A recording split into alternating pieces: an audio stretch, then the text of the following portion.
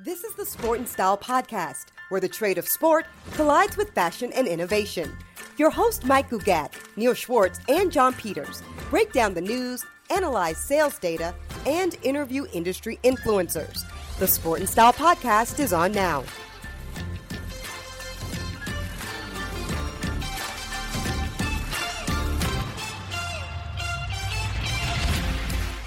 This is episode 10 of the Sport Lifestyle Podcast. Yes, you heard me correctly. It's the Sport Lifestyle Podcast. We decided to change it just because we think it better reflects what this podcast is evolving and becoming. Is it okay with you, Neil? Sounds perfect to the poobah. My mother said it's a sign that we made it. Yes. I think your mom's right. We've retained your mom as a subscriber. Is she subscribing? You bet your ass she is. I make her listen to every episode. Tell your mom she's a good woman. I can't wait to meet her. Oh, no, you've already met her. 40 under 40 weekend. You don't even remember. Fair enough. 2 years ago, Mark. You're always really quick to. My mom just texted me, said she's not memorable. Thanks, Neil. I'm gonna have to tell her that. She doesn't know how to spell. She doesn't know how to spell breasts. But hey, I mean, what a way to celebrate the anniversary of our 10th episode with a name change. So, Sport Lifestyle Podcast. On today's show, we're actually going to talk about the smart mirrors. Do we all stand to benefit from them? And then we're actually going to pepper the poobah about business in the outdoor world. And later, our guest is Larry Harrison, who is the head of brand development for the Outdoor Retailer Show, which is actually coming up the week of July 23rd. You guys ready to get going? Let's go.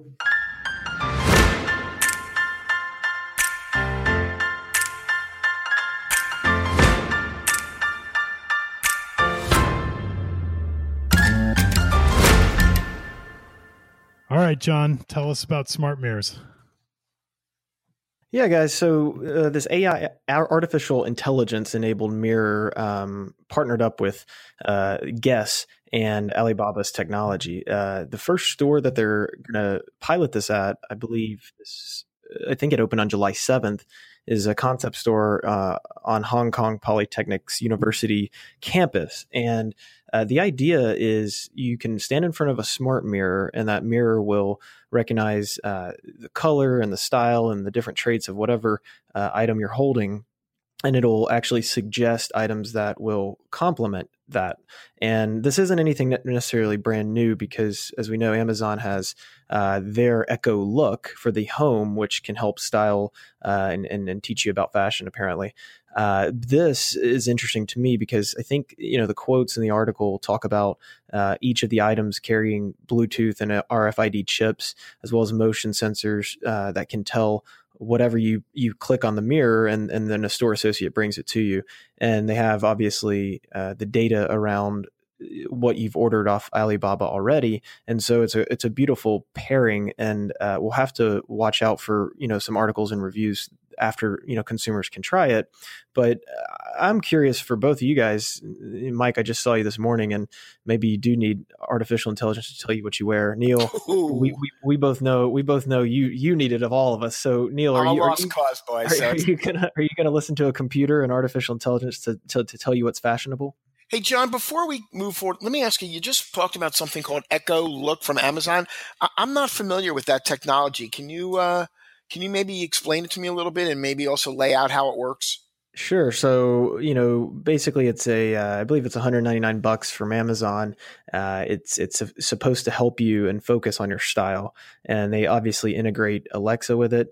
And, using just your voice, you can easily take full length photos with the camera, 6 to 7 second videos of your daily look. And the whole idea is to look at yourself in different outfits from all different angles, view photos of yourself, videos, get a second opinion from their quote unquote style check.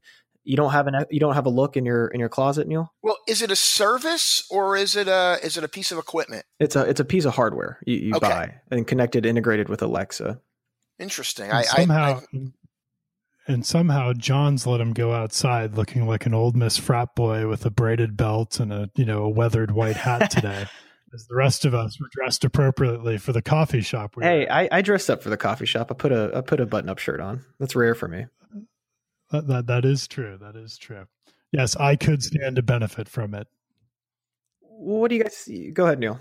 Well, I do think, this artificial intelligence and the use of artificial intelligence, I think is something that I think will prove very interesting, I think, in terms of being able to help people, let's say, better understand, I guess their sense of fashion, or what it is that, they somehow aspire to.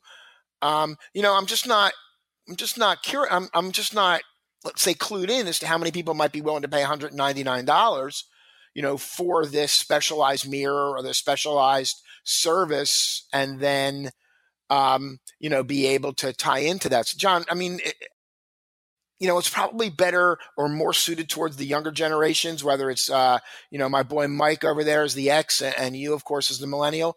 I mean, am I off base here? Is this something really is this something for everyone? Well, I'll chime in first. And I think, when I first read this article, when I first found out about the Look, I think it's several months ago. And then I read this AI enabled partnership with Guess and Alibaba. It made me think of what retail is today. And even Mark Sullivan on our last episode was talking about the experience and knowing your size and your preference of your color and your birthday and all those things. And let's just compare it to today. You walk in and pretty much the store associate says, oh, you should wear this shoe because of this and this shoe because of that, or this one because it's on discount. That's about as far as it goes. And I think the commerce impact potential is massive here in terms of upselling and, hearing from a quote unquote stylist that you need to buy this to match your dress or your necklace or whatever. I think that's what's most interesting. The question is, how does this roll out in the United States? I think if you look at China as a whole and WeChat and Tencent and some of these other massive conglomerates, they're much further ahead in terms of, paying with their phones and digital commerce. I'm curious on how long before, Mike, maybe we toss this to you, how long before we see an Adidas branded store taking this artificial intelligence initiative on? So I know that they're already moving in that direction. And even several years ago, they were creating in-store experiences that, were touchscreens that led to customization and things of that nature. And I think if you look at retail in the fashion realm, Rebecca Minkoff and her brother, the technologist, moved down this path a while back. And I think they're one of their stores in New York. You go in and basically they're gathering information about your preferences and your favorite, coffee, tea, whatever it may be. And they essentially then set you in a dressing room and the lighting changes to reflect the lighting of what it is you're wearing. So if it's a swimsuit, it's like sun lighting. If it's a cocktail dress, it's like being at a cocktail bar. And so I think that this is an opportunity for retailers to rethink it. Some things that stood out to me is really the technology, the idea that, is RFID technology and the tags of clothing is advancing, that they can actually link, inventory to these mirrors and be able to, pull analytics that, one day could be predictive. But I think what you're both getting at is the adoption. And I think that when you look at a country like China, that privacy means something very different there today than it does here. And one of the cons I read is that, there's not a privacy shutter on the camera, of the Amazon product, at least. And there's no control, over the pictures, that you end up submitting. Like once you take that full body selfie through the mirror, like it no longer belongs to you. So wait, and you're saying all of Neil's selfies on Instagram are out there for the world to see? I'm not on Instagram. Remember, my daughter banned me. He's done enough embarrassment on Facebook. So no, I'm kidding. He's great on Facebook. If you're not following him, follow Neil. But I think we're getting at that is that, and I think that's a big generational split that I would suspect, John, there are things you're comfortable sharing that I know Neil in 1,000 years would not share. John, the interesting thing also in some ways, I think if you look beyond, I think the one-to-one or the proprietary nature of something like this, I think this could also be a boon for the traditional brick and mortar side of the industry. One of the things that you hear time and time again from consumers that they don't get good service. They don't get, there's not a lot of knowledgeable people in the stores. maybe this is also going to be a great opportunity for brick and mortar stores to put these, utilize this AI, and, a consumer comes in, they take a picture and, and tries to, match you up with what you look like versus what you might aspire to look like, or what you might aspire. And I think that could be pretty valuable for our brick and mortar friends. Yeah, I agree. I think it'll also be valuable for any Instagram model that's out there today who, to Mike's point, can control their lighting. You got to be careful about that stuff. There's some false advertising going on in the Instagram world, but we should move on. Yes. I'm much taller and slimmer on Instagram, but let's definitely move on. Is there any way this AI can make me younger, better looking, more hair, better golfer? Yeah, I think that's one of those ice chambers you have to get into, or electric There's shock nothing that can help your things with some, Got it.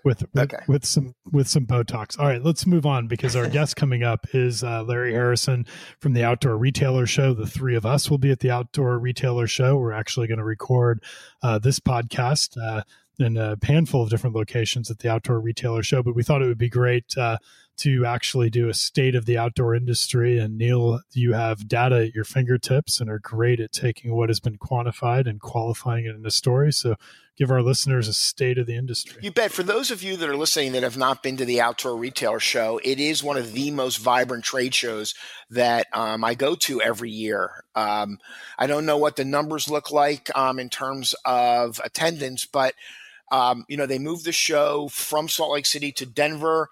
That was the first show was in last January, and I thought it was great. They did a wonderful job. They've combined it with the ski show, and to try to enhance the constituency a little bit. And so it's a great show for those of you that are not familiar with it.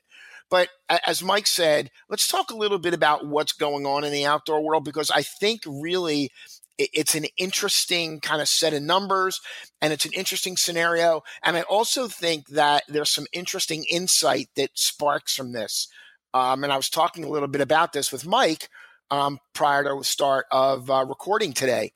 But excuse me, as we look at the numbers for the year to date, what we're seeing is on the outdoor footwear and outdoor apparel side, both of those categories of business are in the plus column.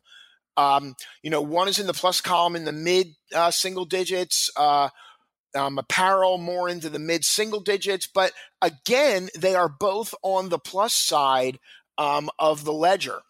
But when you get to the equipment side, and looking at the things that are used, whether it's for, some technical items like mountaineering and climbing and other things, or, basic water sports, whether it's paddle boarding or just other, basic, outdoor activities, we are seeing a decline in terms of year over year numbers, in that mid single digit range. And I don't want to necessarily single out any one specific category of business, but, when I look at numbers, I really try to tell a story with them. And the story that this kind of reached out to me was that it seems there are a lot of people out there that want to identify themselves as being outdoorsy, outsidesy, want to identify themselves in that way, but aren't necessarily walking the walk. So they're talking it, they're buying the clothes, they're buying the footwear, they've achieved that kind of outdoorsy, outsidesy look. But when it comes to actual buying of equipment, whether it's a kayak, paddle sports, any of the paddle boarding, they're just not putting their money where kind of their mouth is. So, John, I think from a millennial point of view, one of the things that I hear frequently when we talk about the millennials, of course, is that millennials are more into the experience and not into the acquisition. Where do you think that these numbers bear out that sort of a MO?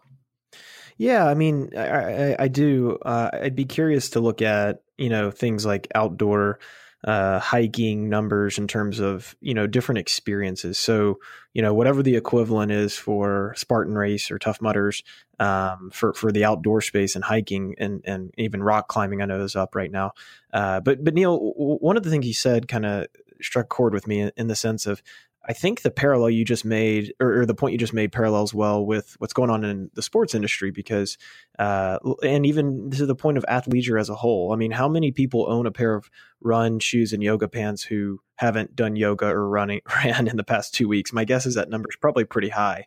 So I think 90% probably. Yeah, right. I mean, we have the inactivity numbers are pretty staggering. So I think that's true. I mean, I'm not as bearish maybe overall as some people. I think there are some great brand stories. You go to OR and you see the activations by companies like Yeti and Arc'teryx and some of these others, some very, very cool activations and technology going on within those brands. But I think as a whole, to your equipment point, I mean, stand-up paddleboarding was off the charts in terms of participation for the past 5 years. And, where are the equipment buyers? Are they just one-time buyers? Maybe that's it.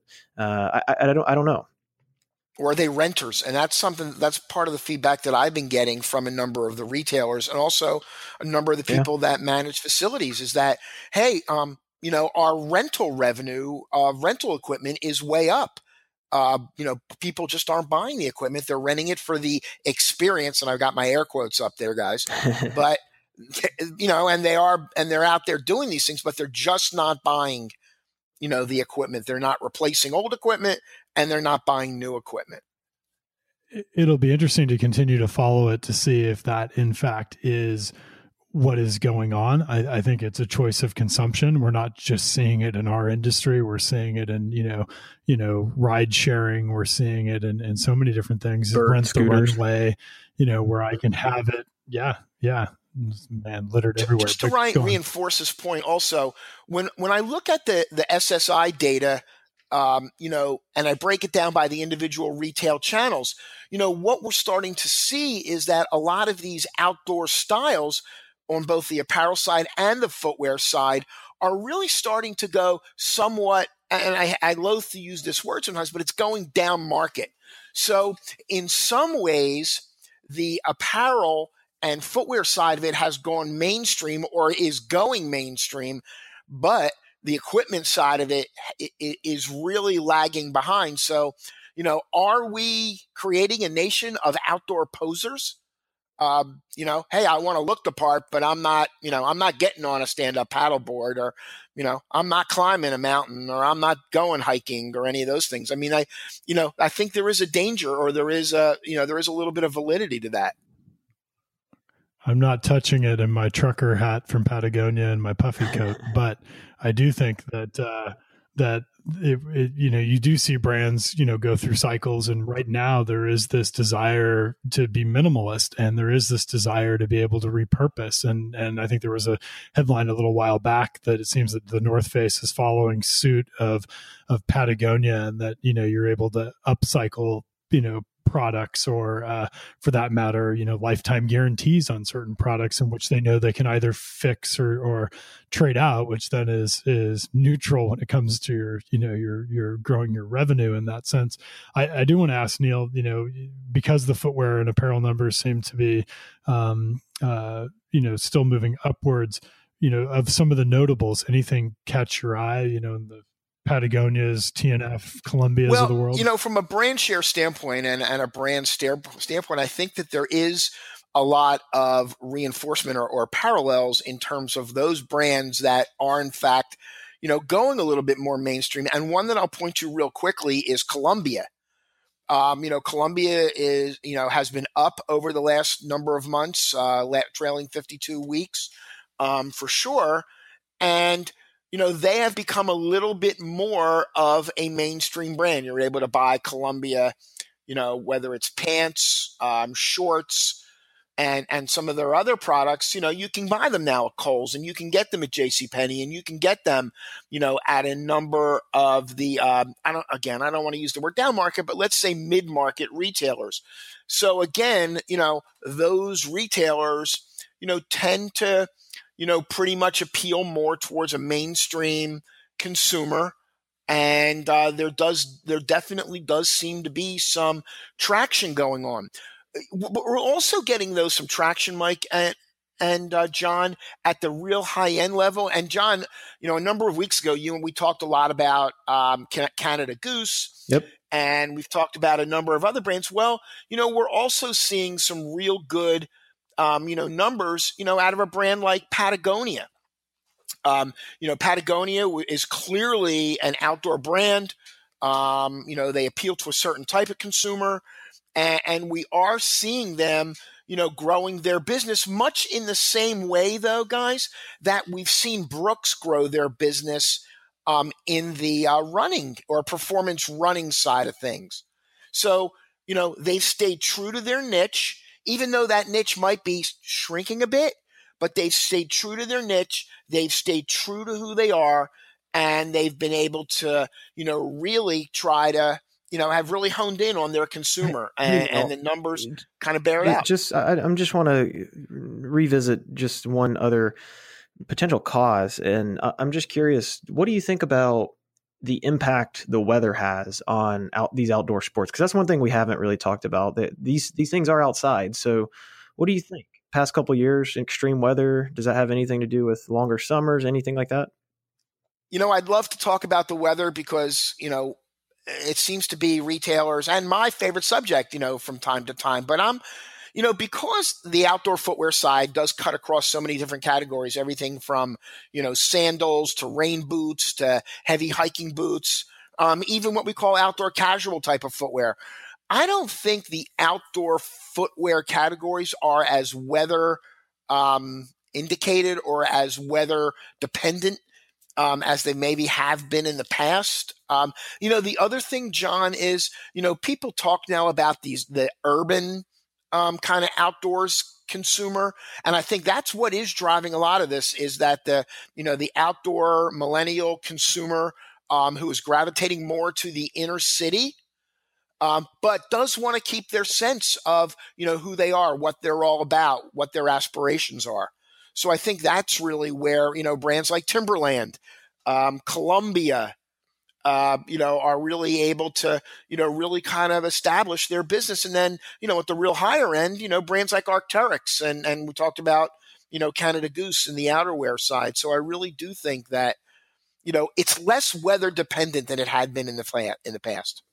Well, I think that, you mentioned also or we haven't talked really about the obsolescence. There are certain products in our industry that are worn out regularly. And I think there's a lot of stuff that even to the core consumer, because they're being better made, don't wear out as quickly. And so you don't have that consumer maybe replenishing as often as they do, say, in the running industry. I think there is a lot of merit to what you just said, Mike, because, and I've talked about this, in the areas that John and the SFIA, really tend to, whether it's team sports, individual sports, racket sports, there's a number of different activities, even, fitness equipment, the equipment's being made better. People are buying better equipment. Their replacement life cycles now are completely different than what we had thought in the past. And, if a product life cycle changes by a year, by 2 years, that can have a dramatic effect on the revenue, in any one particular category of business or any one, general category. Well, let's get to our guest, Larry Harrison from the Outdoor Retailer Show, and we'll hear about what's fun and what we can expect in Denver. Sound good?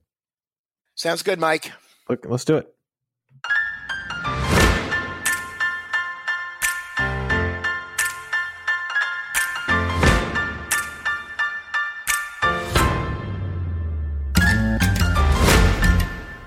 Welcome back. Our guest today is Larry Harrison, who's the director of brand at the Outdoor Retailer Show. Larry, welcome. Thank you very much. Good to be with you guys. Well, we're glad to have you. And for our listeners, if you haven't gotten a chance to meet Larry and you work in the athletic and outdoor industry, you must. He's been in this industry for 4 decades. And as we were joking earlier, it doesn't seem that he's aged a bit as he still spends time with his sons out at Burning Man. But Larry, could you share some of those experiences with us that you've had in this industry, why it's so special to you and why it informs what it is you do now for the Outdoor Retailer Show? I think that, again, I've been in this since 73.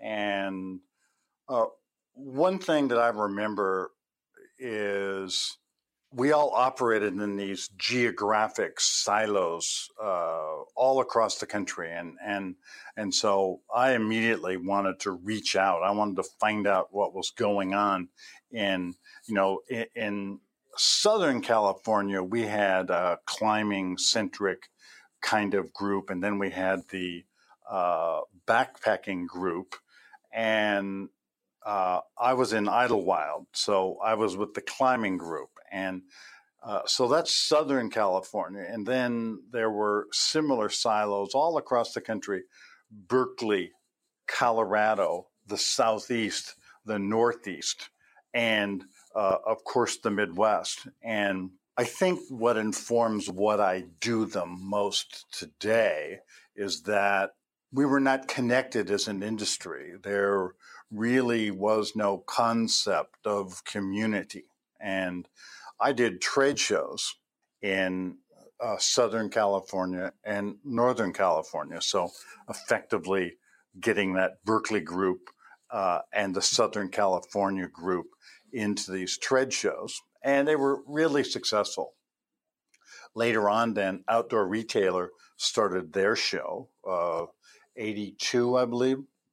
I know there's been 65 outdoor retailers after this next one. And I've been to every one. But there was no, again, sense of connectedness. And I happened to write for the trade press then, one called National Outdoor Outfitters News. That sounds not like a read that you want to buy on the newsstand, and it certainly wasn't. But I wrote that we needed a trade show of national scale to unite us.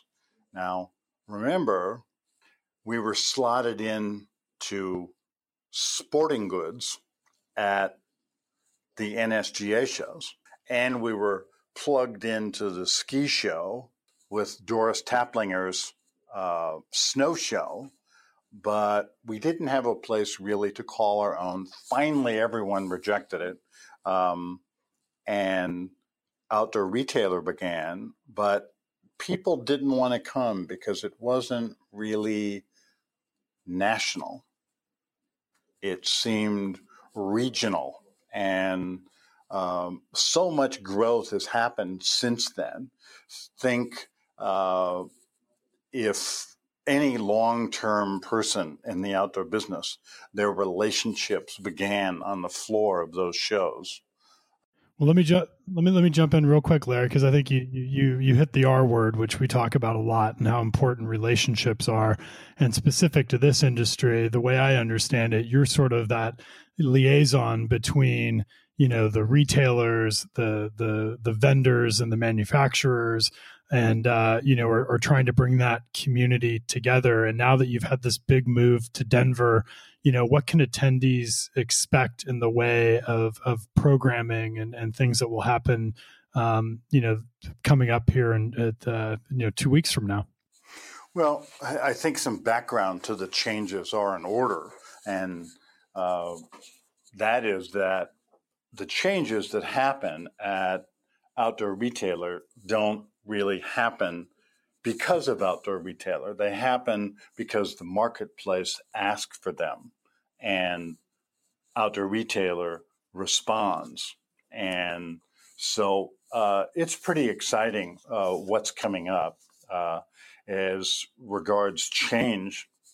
When you look at the show, we had been for 22 years in Salt Lake City. Everyone knew it. And that felt like home to a lot of people. I enjoyed it, but the community asked us to move. They didn't like the public lands policies espoused by the governor and legislators in Utah.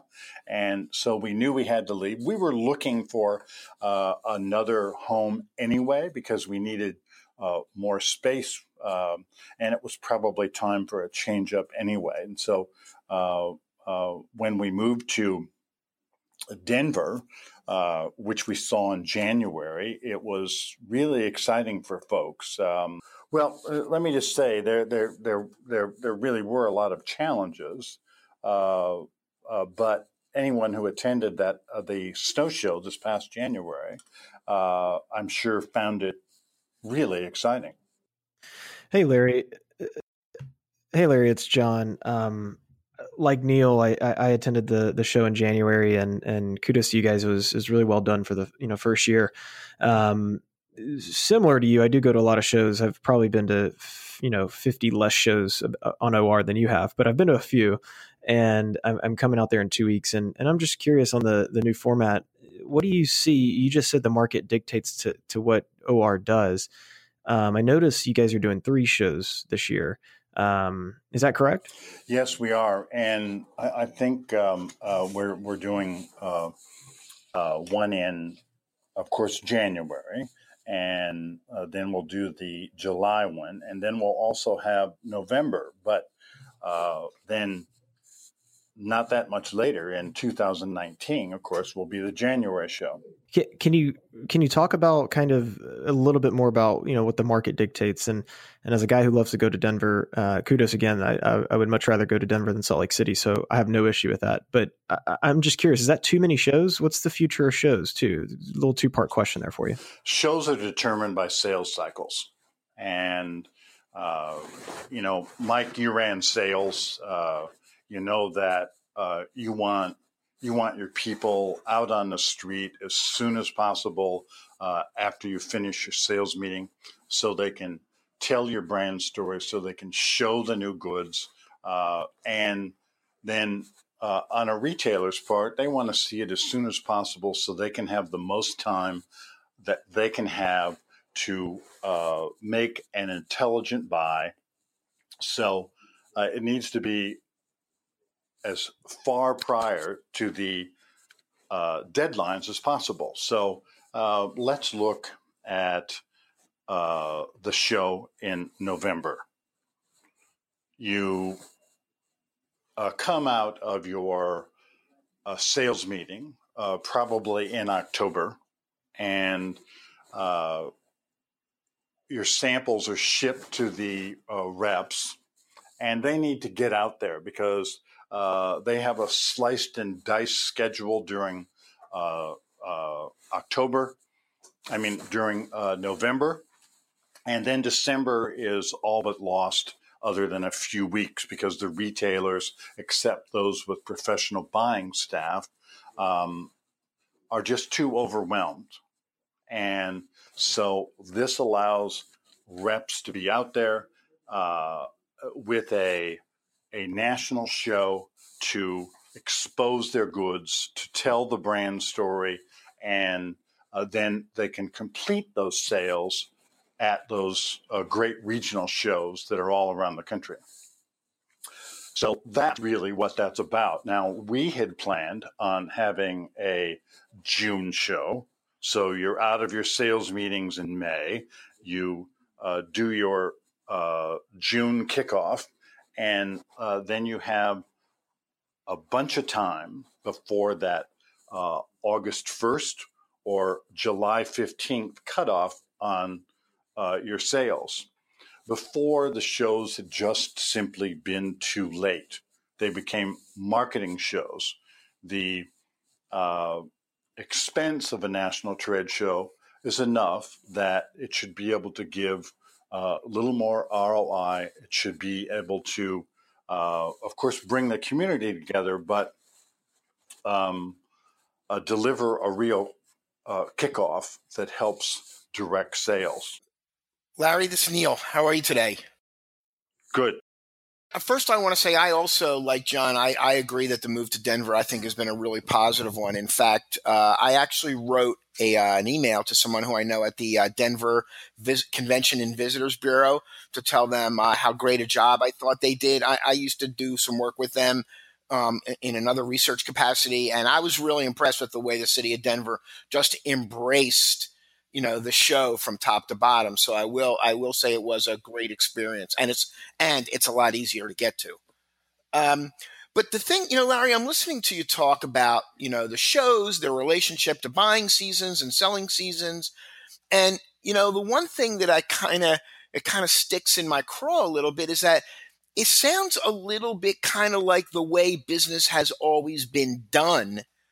And we're really in an environment where we're kind of reinventing the way business is done. So, are more shows the answer? Is it sustainable? Is it less shows? I mean, where do you think the kind of, the new wave of doing things kind of meets up with the, the old standard ways of doing things? Let's talk about trying to do things in a new way. Mike and I were both at Adidas when they told us they would have no samples, that everything would, I guess, be virtual reality. And in truth, what happened is that we still sold with samples. We had people touch. We had people see the colors in their final production. And so, yes, things are changing. The way things are sold has remained fairly stable. We still, in shoes, we put them on a table. People look at them. They create an assortment that's best for their customer, and then they write that order.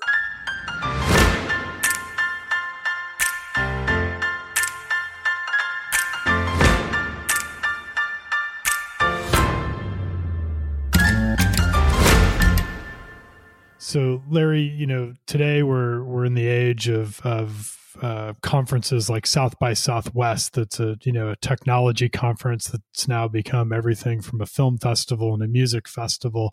How does OR attract the next generation of attendees to its shows in this age we're in? Well, I think it attracts attendees by doing a good job at what its focus is. South by really began as a music festival, and it was about music and became more. And it has a great focus, but it doesn't care if you're a consumer or a retailer or a brand. It's for people who want to make a statement. And ours, we're a very simple process. It's a business-to-business trade show, and everything we do is about that focus of the interaction between the brand and its retailers, and then further, how can it best meet the needs of the consumer? So we deal with business on a far different basis. And in doing so, we bind our community together. I would point out the Super Show. It was a gigantic, big show, and it celebrated sporting goods. And when Adidas and Nike and LA Gear opted out of it because they thought that it was more convenient to deal with large retailers, we then lost mid-level sporting goods in America. We lost that small specialty sporting goods retailer where you could buy a mouthpiece for your son's football or a swimsuit for your daughter. Those don't exist as much anymore as they used to. So we're here to further the interest of the outdoor industry. Well, we don't really view it as a writing show. We view it as a show where, let's say I'm the North Face and I have an important retailer. Rock Creek comes into my booth, and I have several options. Because we are at the forefront of the selling season, I can either give them an overview, so as they go out and shop other brands, they have a clear understanding of what my focus is, this season. I can show them the entirety of the line. It may take 6 hours, but I can show them the entirety of the line. Or I can do some hybrid. But we've now given real intelligence to that retailer as they go out to look at a broad array of brands and see what assortment best suits their consumer. That's what we do. Well, yes, and not only understanding, but also being able to ask questions of senior management at the show, where when you're seeing a product in your offices, you most often cannot. Yeah, no, that makes sense. We are often talking about the elephant in the room as it relates to retail being Amazon. And you had mentioned you've had, folks from Amazon come and talk to this crowd. And I guess I would love to just kind of hear, from you, is that still a really big issue amongst retailers? Are they expecting, certain vendors not to do business with Amazon? Well, I think they certainly would like it if people do, and it depends on it depends on the retailer. Some feel that they want to all be on Amazon. Others feel like only they should be on Amazon with a brand, and that's that view that I spoke of about how we might control a brand on Amazon. But as far as retailers, how can they do better? Well, I always say that in the age of Amazon, you keep a healthy retail store by first doing a good job and all that entails. Buy the right product, know the competition, have a path through the store for the product, engage the consumer, and most importantly, create a really compelling experience for them. Let's face it, the reason that South by Southwest is important is because of that experiential model that they have, where we come and we're excited. How many stores do you go into and you are excited? And that's really what we need to do. By assortment and experience, create something that the consumer finds really important. Now, another way is get out and compete with Amazon, be on Amazon, do it right, really understand how it works. Don't make a second-rate or third-rate effort at being on Amazon. Go out and really try to be the number one seller in the outdoor space. So I also think that a lot of stores forget about their own online presence and their website, and did they create a buzz on social media? It's all about, you have consumers that are yours, but they are fickle and can go somewhere else. Hold those friends really close and always be communicating with them. I think another way of competing in this Amazon world is align with other retailers. I don't care if it's Grassroots, NVS, Worldwide, SSL, SMC. It doesn't really matter. You need to have some combined power as a retailer. And as a brand, you need to work with those groups to help them be stronger. And for those that are not, they just need to work closely with their vendors. I always thought one of the biggest jobs of a retailer is vendor relations. And, we can say that the vendor needs to be relating to us, but we really need to have this strong relationship back and forth. And then we have a real backbone for some success. The culture has changed, but there's something special about the outdoor industry and those who have adopted it as a lifestyle, and the specialty nature of it, even if you are in an REI or even some of the other stores. And I think that, when you guys get together now in Denver for this will be the first summer market, in Denver. And I've been around you at this, where it's almost impossible for you to navigate the halls, without running into people that you've known. Where are some of the first places you go when you get there? Like which booth do you have to go check out? Oh, it's funny.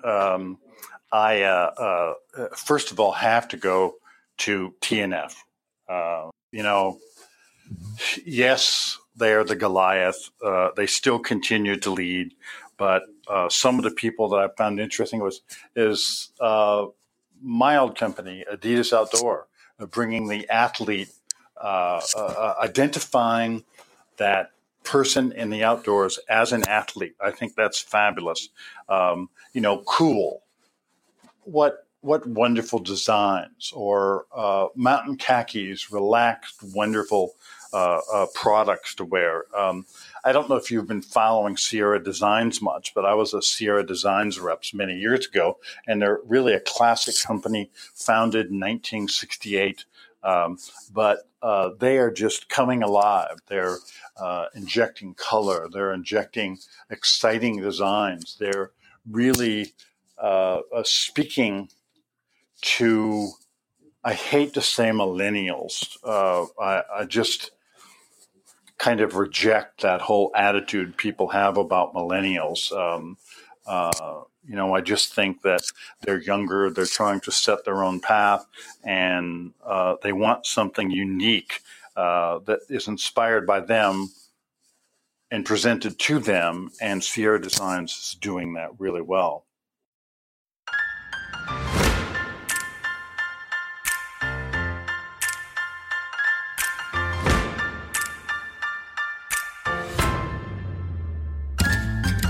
I want to thank our guest, Larry Harrison from the Outdoor Retailer Show, our sound engineer, Tyrone Littman. This podcast would not be possible if not for our partnership with the Washington, D.C. office of Cable TV, Film, Music, and Entertainment, our mayor, Muriel Bowser, our friends at 202 Creates. Please subscribe to this podcast on iTunes and Stitcher, and be sure to rate us. Until next time, play hard or at least look good doing it.